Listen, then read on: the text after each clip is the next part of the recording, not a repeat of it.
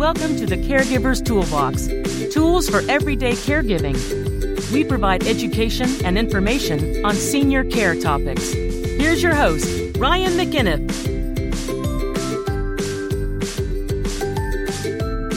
Hello, everybody, and welcome to another episode of the Caregiver's Toolbox, tools for everyday caregiving, where we give you information and education on senior care topics. My name, Ryan McInniff. I am here with Janet. I am the owner of Minute Women Home Care. Janet is my director of client care, and we try to give you some information, news, and various other amusings, I guess, of what's going on in the senior care world.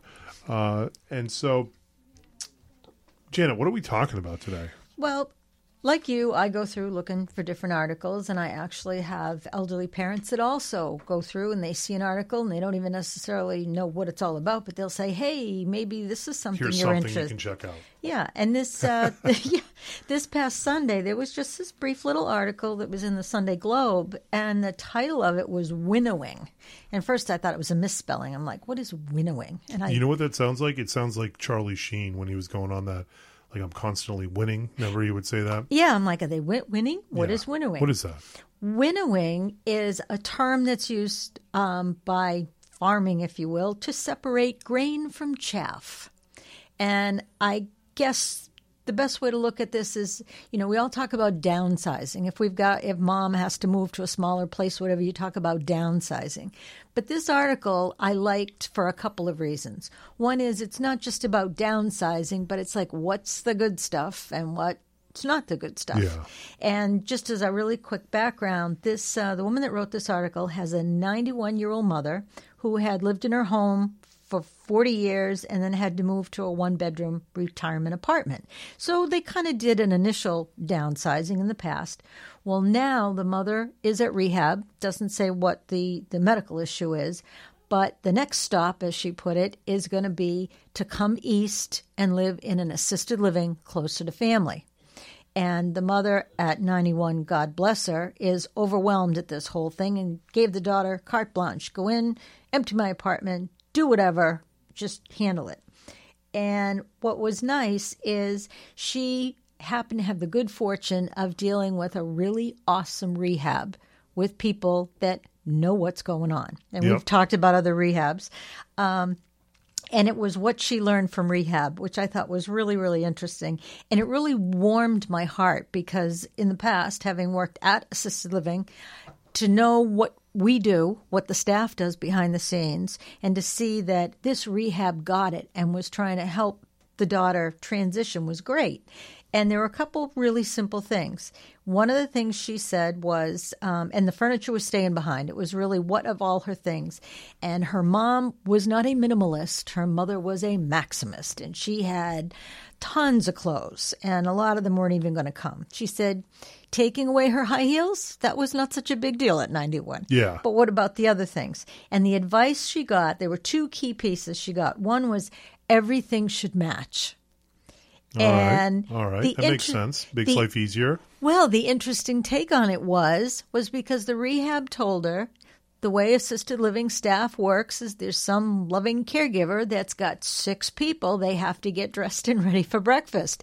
They're going to come in and they're going to grab something out of the closet to have mom put on. They're not going to have the time to say, Mrs. Smith, what would you like to wear today? Let's test a couple options out. Right. Or, you know, they just are going to grab something, and if they're not careful, it can look like the guy on the beach with the plaid shirt and the striped shorts Somebody and the got dressed gym in the dark. socks and the sandals, you know? And what they were explaining was the more put together the person appears, the more positive the interaction with the staff was over the course of the day.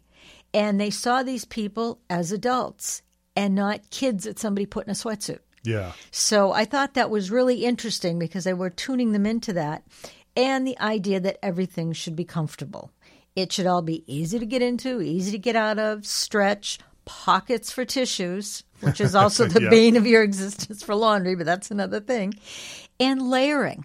And how many times do we hear of clients that we have at assisted livings where you could grow orchids in the apartment because it's almost 100 degrees, but the dining room's chilly.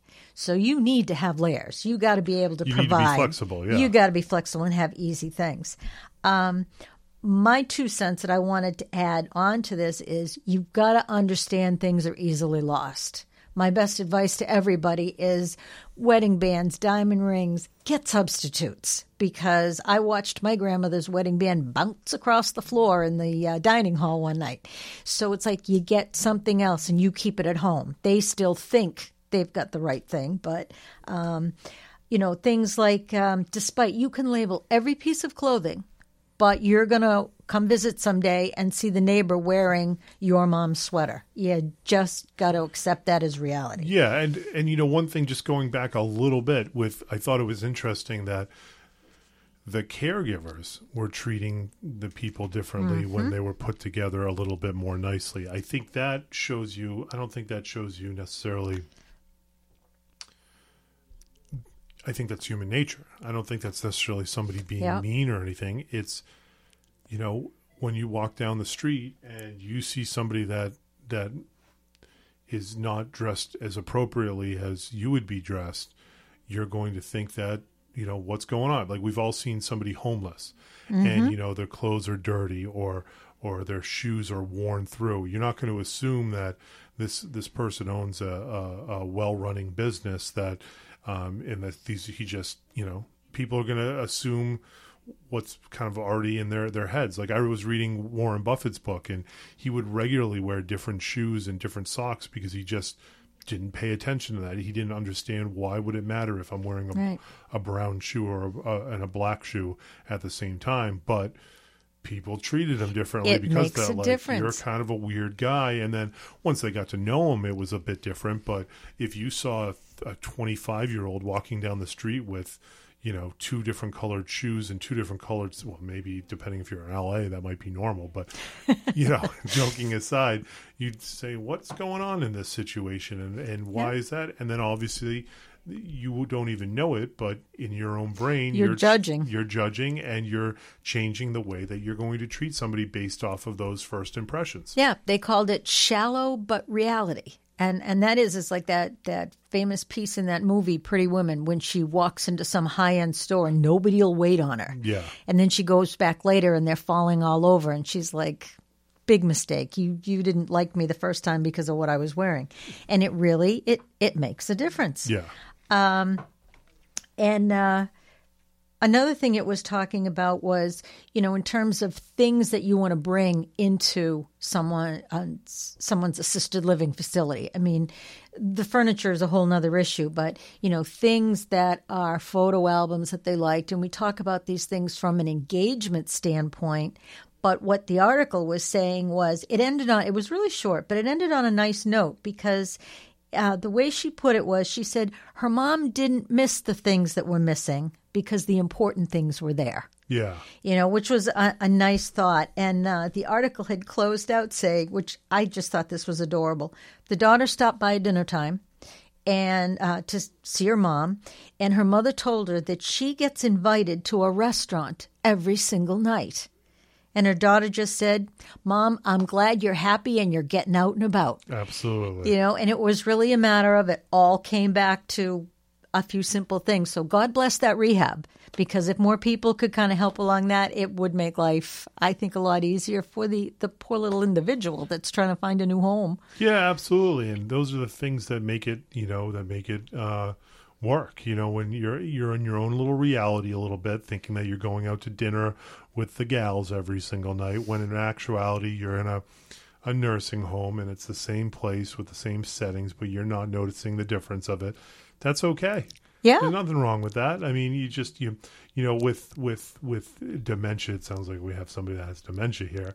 Not you, Janet, the person they're talking about. But there are days when we all have a little dementia. There are days, yeah. But, you got to do some white lying. It's like, hey, listen, the redirects and the white lies, and let them live in that reality that's not, and they're enjoying it, and that's great. I think that's an outstanding way to treat somebody. And having worked with dementia, assisted living, for someone to look nice, caregivers are running around doing a million things. And if they've got someone who is unhappy or they need to interact, the easiest thing in the world is to have a positive comment about how they look. Yep.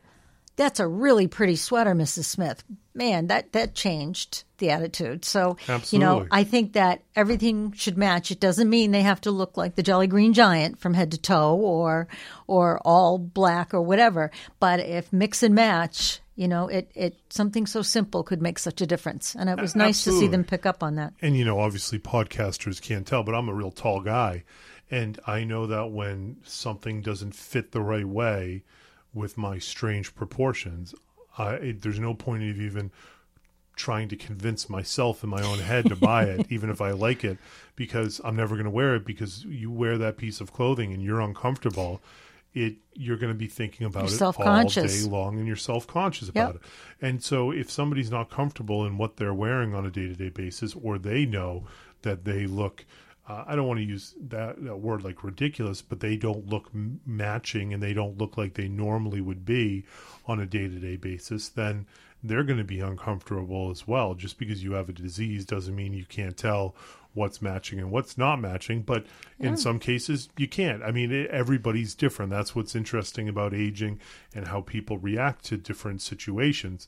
But, like you said, if everybody's got, if you stay with the bottoms of blue, green, red, and beige, not red, blue, green, and beige, earthy tones, and your uppers are earthy tones, you can mix and match all day long, and nobody's going to know the difference. Exactly. But the plaids and the polka dots can get a little wild. Absolutely. That's going to be the problem. So, excellent. Well, thank you very much, Jana. That's a good point, and it's a good thing to think about when somebody's in a nursing home or even in assisted living, because they get help getting ready for the day there as well. And made life easier for the staff. Absolutely. It makes them happy too. All right. Thanks, Janet. And thank you all very much for listening, and we will catch you on the next one. Happy 2019.